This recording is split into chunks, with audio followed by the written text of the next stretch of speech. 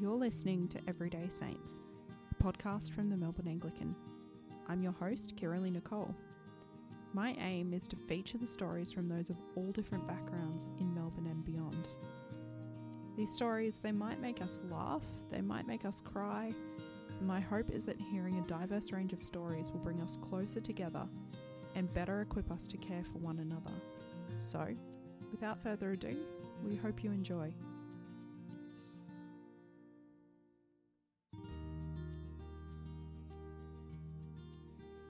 The person I'm speaking with today is someone who, though quite young, has a lot of ambition for what they would like to do with their faith. Lauren Raiter is from Melbourne. She grew up in a missionary family who worked with CMS and Interserve in Pakistan. She studied to be a paramedic, but then switched gears, went to Bible college and is now pursuing overseas mission. During this year, she'll be spending time at the Church Missionary Society's Mission Training Centre, known as St Andrew's Hall, and she has hopes to head to West Europe on mission. I got to speak with her recently. Hope you enjoy our chat. Well, thank you so much for joining me, Lauren. I really appreciate you taking the time. Yeah, it's a pleasure. So you're in Philadelphia at the moment, is that right? I am, yeah. So my brother lives here. My mom's from America.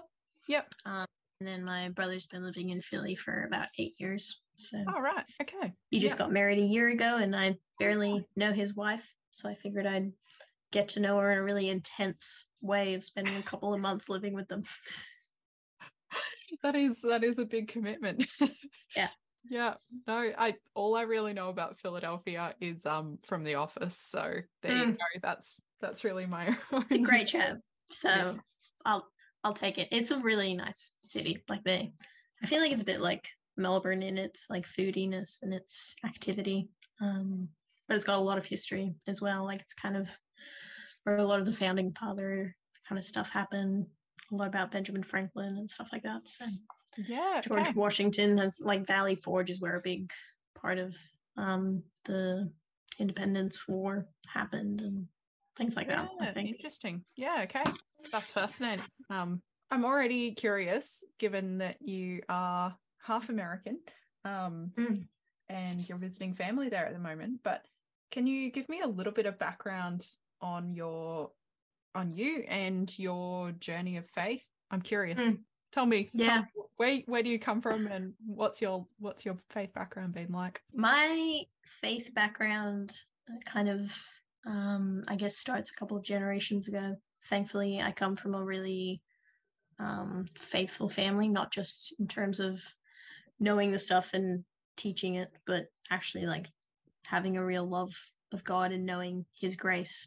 So my grandparents, my mom's parents, were missionaries in Pakistan many, many years ago. And she grew up there. So she was a missionary kid and her family was American. So that's where the American comes from, but it's very slight American in many ways. And my parents actually met in Pakistan. So my dad went to be a missionary in Pakistan and met my mom. And so then together, after they were married, they headed back onto the mission field, and that's where I was born. So born into a missionary family, half American, half British Australian, whole mix of things. And I think the one thing that kind of was the most identifying about the family wasn't our nationality, but was our faith. And so growing up, I had parents that really wanted to show me what the love of Jesus was and wanted to live that out. That was their job. So I knew how much it meant to them. And also grew up, my dad was a Bible college lecturer. So I felt like he was very skilled in kind of being able to handle tough questions and welcoming that, and growing up with a bunch of other passionate people in the students at the college. So I don't think there was a time when I didn't know God, because I just was always surrounded by people that loved Him, and it really helped me to understand how to love Him and what His love meant. But that kind of developed with age there's a stage when you actually understand what grace is and why it matters, and things like that. So yeah. So just a quick question, if you don't mind. What agency were your parents with, and what were they doing in Pakistan? My dad initially went with CMS, which is the organization that I am currently in the process with. And then when they returned to the mission field together, they went with an organization called Interserve, which CMS is much more kind of Australian English based. Interserve has, I think, a bit of a broader realm, and so it kind of helped that. I think like one of my uncles is with Interserve as well, so it's got a nice wide net. But yeah, I mean, we kind of grew up. My sister went on the OM ship, which is a mission ship, Operation Mobilization, that sells books, and we went to camps where there were all these missionaries from different agencies. So I kind of feel like I know a few different ones, and it's a fun club to be a part of. Yeah, and so you mentioned your dad was a Bible college lecturer. What was your mum doing there? Mum was a mother, which is a pretty big role to play. I mean, she'd grown up in Pakistan, so she knew the language pretty well, and wanted to kind of get alongside other women in the community. But it was a really hard time for her. I think there's kind of, they've done studies or whatever that say that the kind of people on the mission field who feel the most fulfilled and the least fulfilled, it ends up that single women can feel the most fulfilled and married women feel the least. And I think that part of that for the married women is this tension of wanting to do the work, but then also wanting to minister well to your family, and feeling the burden of that more than the husband often does, and especially through history and tradition. So she definitely has continued to take the responsibility of wanting to be a mother very seriously, and has done an incredible job.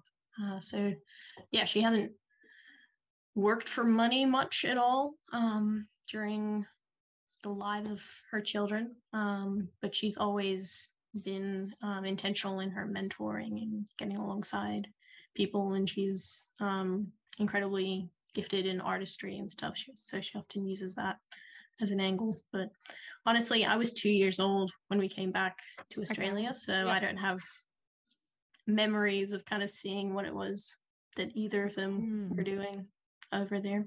That's really interesting, because you came back when you were 2 years old, but you're now planning to go out with CMS, and we're going to kind of look at some of that. Did that sort of start a spark in you, the fact that you were there or your parents were there?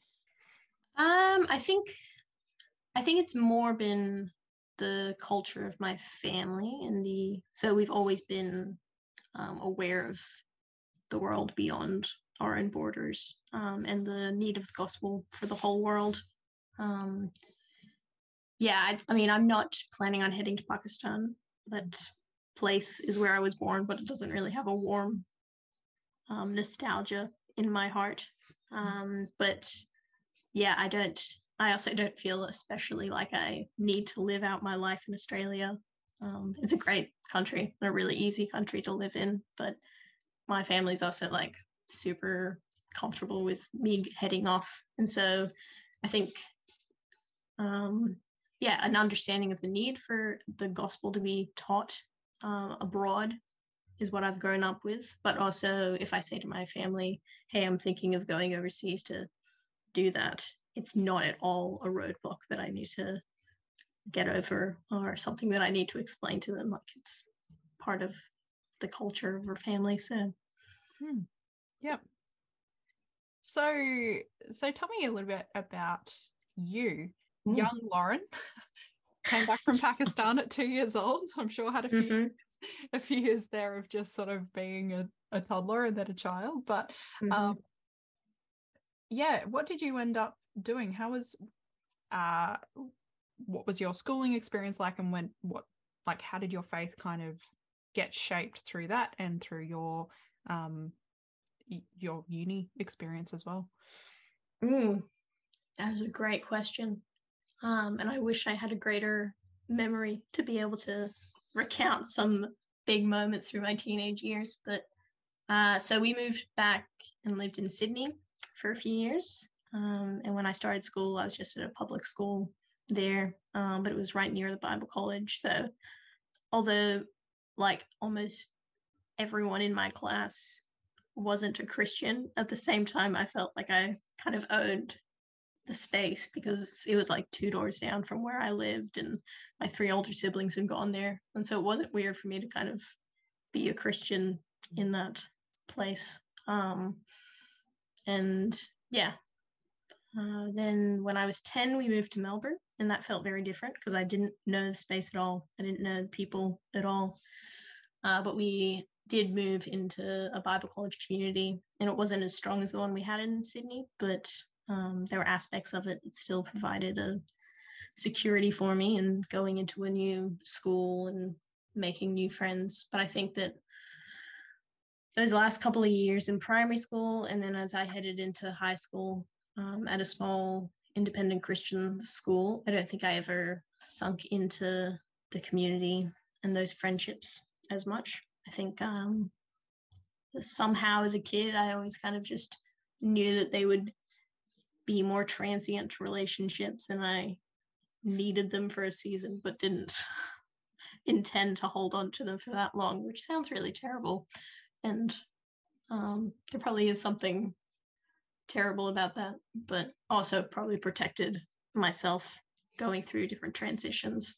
And so I think that's a very common experience, I think, for the third culture kids. I mean, my husband's a third culture kid, and he's described it as either you go really, really deep or you don't go deep at all, and you just kind of make that judgment call and you just sort of move on. So it sounds like it's a very, in many ways, very typical experience of someone who's moved around quite a bit. Yeah. And I think I made real friends for those seasons.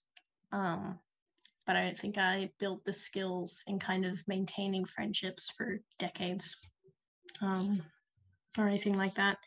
So I finished school and had no idea what to do with my life. I think it's pretty unfair to assume that any 17, 18-year-old does. But paramedicine, to be a paramedic, sounded like a pretty cool idea. And so I went to Australian Catholic University, ACU in Melbourne, and studied that for 3 years. And probably a year and a bit in, knew that it wasn't what I wanted to do, but I stuck with it because I didn't know what I wanted to do, and having some degree under my belt seemed like a good idea. But what I did really enjoy doing in that time was getting involved in ministries, getting involved in camps, in university Christian groups. I started youth leading at my church. What else? I don't know, different things, and formed some really great friendships through that. Also, like, it was just really fun to be an adult, be independent, have control over my time. My family moved into the city, and so there's a lot going on, a lot of things you can get involved in, music gigs that you can go to, and things that you can spend your evenings doing.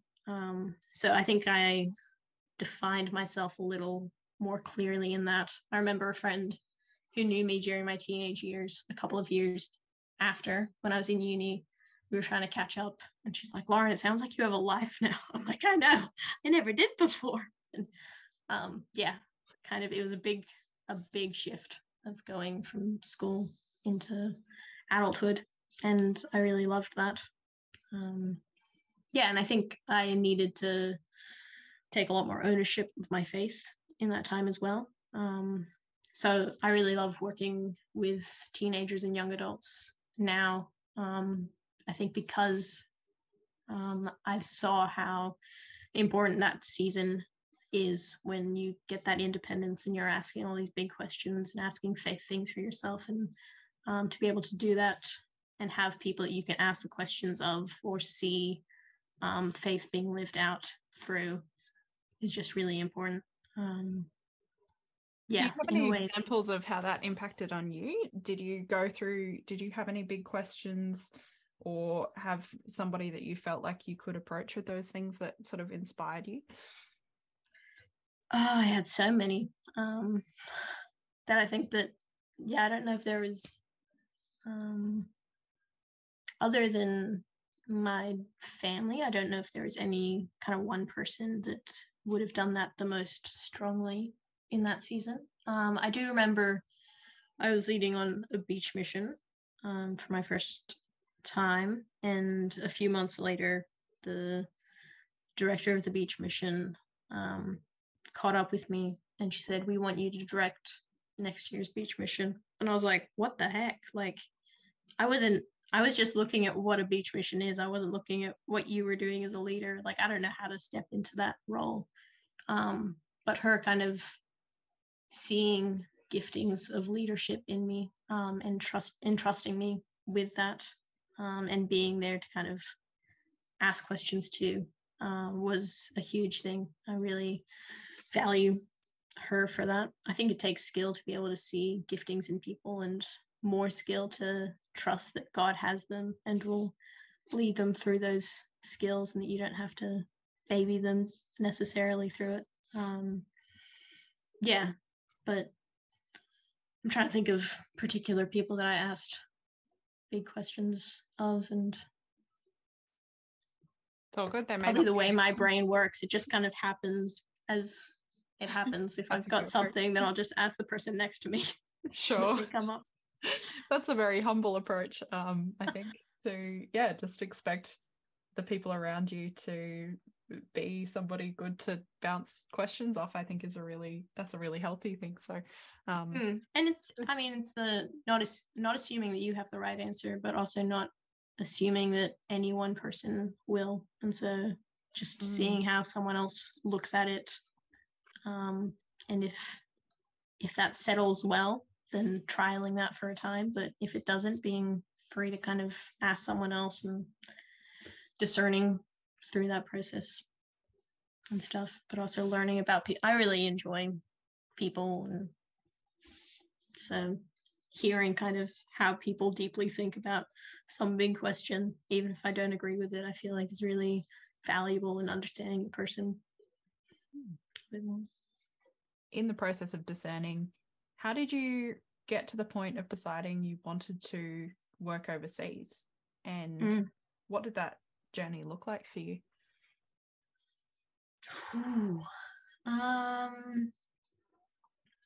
I had the blessing growing up, of getting to go overseas quite a bit, seeing different cultures, and I think that, like, I just really loved seeing how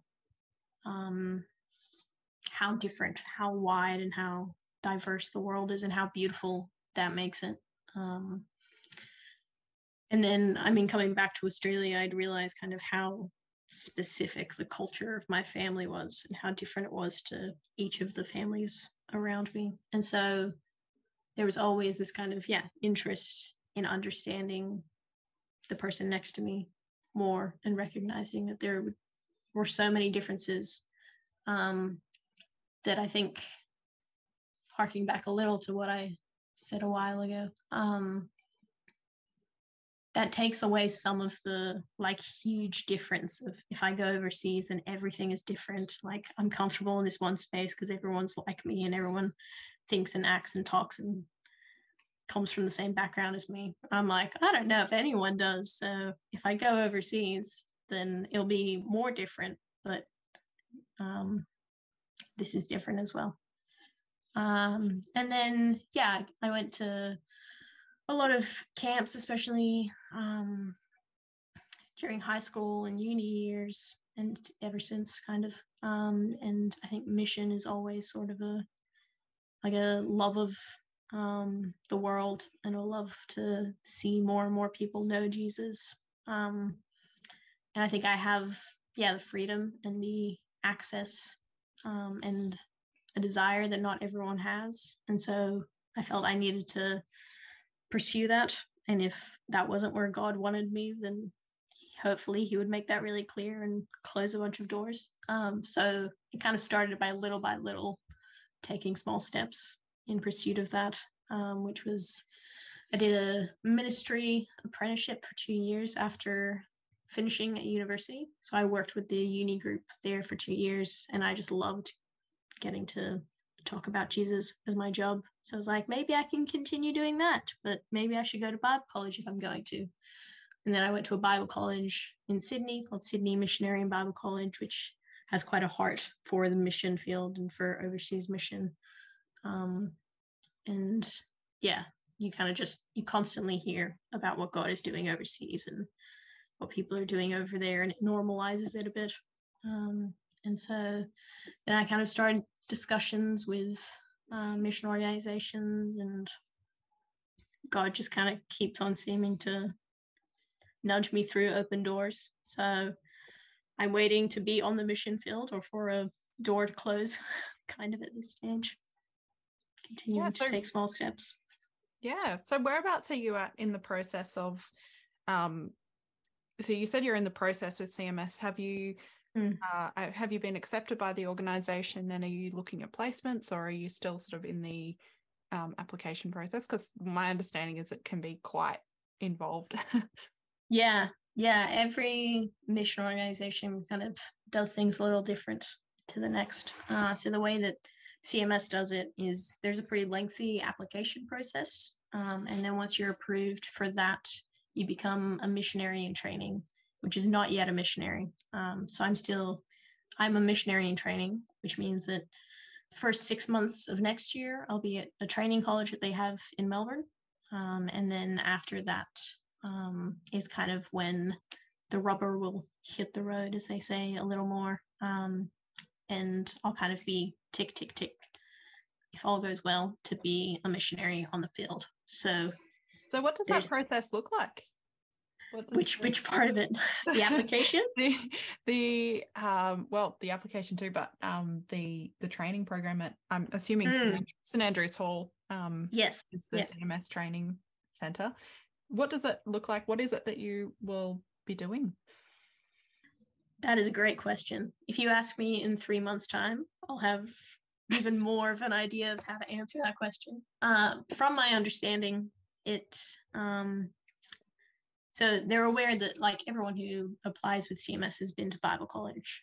So there's a foundation that's already of training that's already been done. And what I think St. Andrews Hall hopes to do is kind of do a lot more practical thinking about the mission field. So questions about what is it like to be in a foreign place and have your concept of the world kind of shaken, and how do you deal with that transition, but also you're doing God's work, and it can be expected that the devil hates that, and it can be really hard work. And so how to deal with that kind of spiritual hardship or even spiritual attack.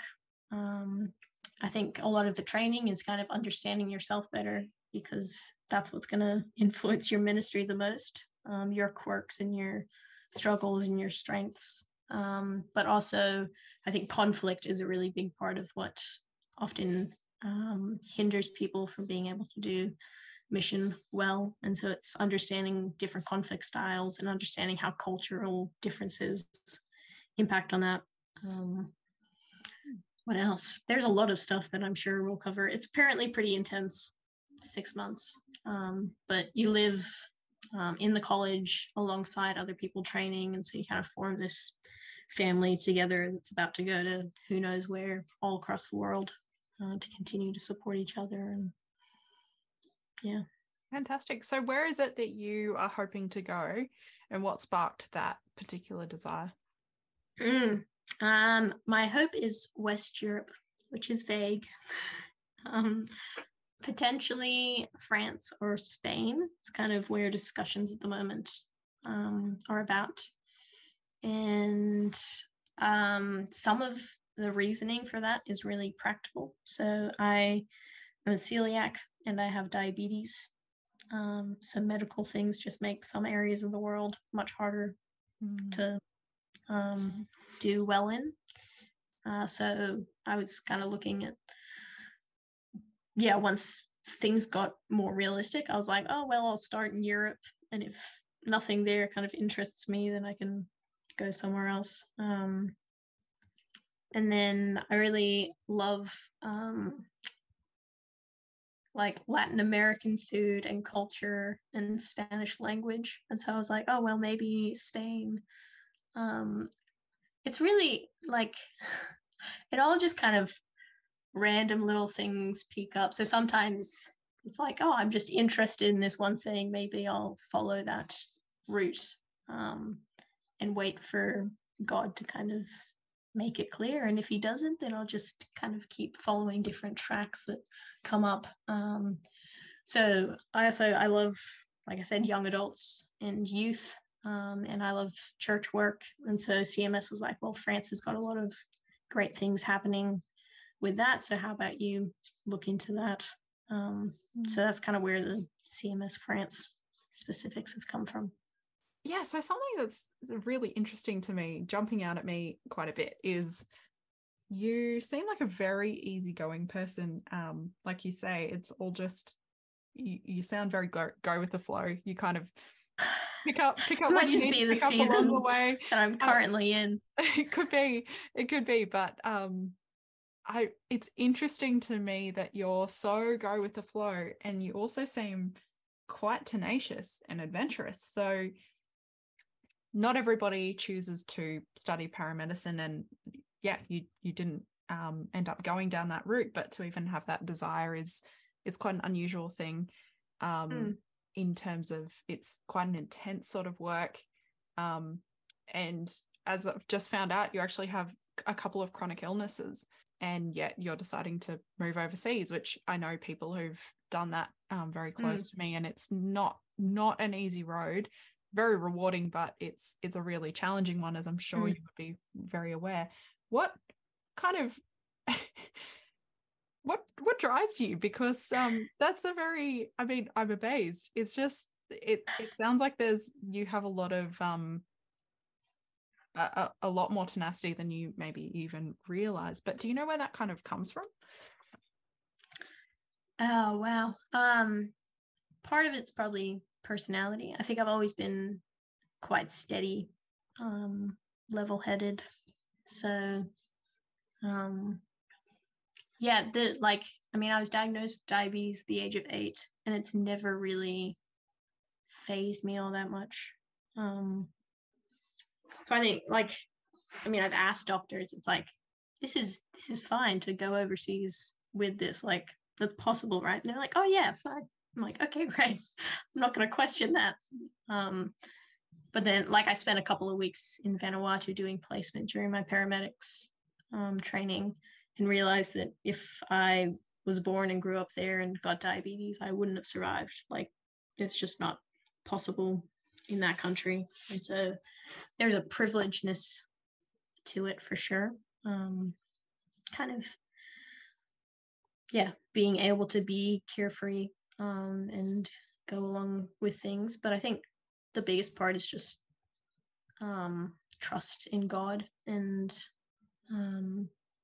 and understanding that I don't need to worry about a lot of big things, because worrying about them isn't going to necessarily gain any greater control over them. But if I just trust God, then I know that he's got all the control. And so that provides incredible comfort. That's probably, my faith would be my greatest driving force. It gives me so much joy to be able to do ministry and to talk about him, and to meet people where they're at with his heart for them. And I think that makes it possible to make less of my issues and my stresses as well. You're still quite young. You're on this journey, and you are sort of just on the cusp of all of this that's about to happen. And I'm curious, when you think about your life in sort of 10, 20, 30 years, Do you have any idea of what you would like to be doing at that point, or what you would like to be learning at that point, where you would like to be? As we know, things when you're on a journey of faith, things can change very rapidly, and so it's hard to predict. But where is it? Do you have a sense of what you would like at that point in time, in any of those points in time? The short answer is no. I don't think that's the way that I was raised, to kind of think to set big expectations for what's ahead, but rather just kind of trust the footing that God's got you on now and where he's leading you. CMS, one of their passions is long-term missionary serving. So if God willed for me to be on the mission field for 20, 30, 40 years, that would be awesome. I would love that. Reality is that a lot of missionaries don't make it that long for various different reasons. So I hope that I can just be continuing to serve him in any way. It might be through paid ministry. It might be through something completely random, like owning a cafe in the middle of Whoop Whoop. I don't think I want to be doing that, but who knows what God will put in my heart 30 years from now. No big expectations, but I'm interested. I'm keen to see what God does. Sometimes in the lack of expectations that the weirdest opportunities can arise and the most satisfying things can arise. So great answer. What is it that you will actually be doing overseas, or what is it that you're planning to do overseas? That's almost as defined as the location. It's very vague at this point. So usually missionaries, when they go overseas, you need to spend a season kind of learning the language, learning the culture. It's really important to invest well in that, because it will impact on you being able to do good ministry and connecting well with people going forward. But my hope is, to be able to work through with alongside a church in order to reach youth and young adults. So the church is much less defined in a lot of places, and so it might be that there are like 3 youth and 1 young adult at the local church, and so it's connecting with those that are there, but then also connecting with those in the community, and being there to be able to have conversations about deeper things, just making connections with people, friendships with people, loving them, and sharing the truth of God and his love with them as well. But the details of what that looks like any more than that is anyone's guess. Totally fair. Totally fair. Well, thank you so much, Lauren. It'll be really exciting to see where you end up. So thank you so much for joining me on Everyday Saints today. Yeah, thanks for having me. You've been listening to Everyday Saints. Everyday Saints is hosted and edited by me, Kirralee Nicolle, with help from Elspeth Kernebone, Michelle Harris, Jenan Taylor, and Maya Pilbrow. Graphics by Julian Karajic. If you have a suggestion for our podcast, please email me directly at knicolle@melbourneanglican.org.au.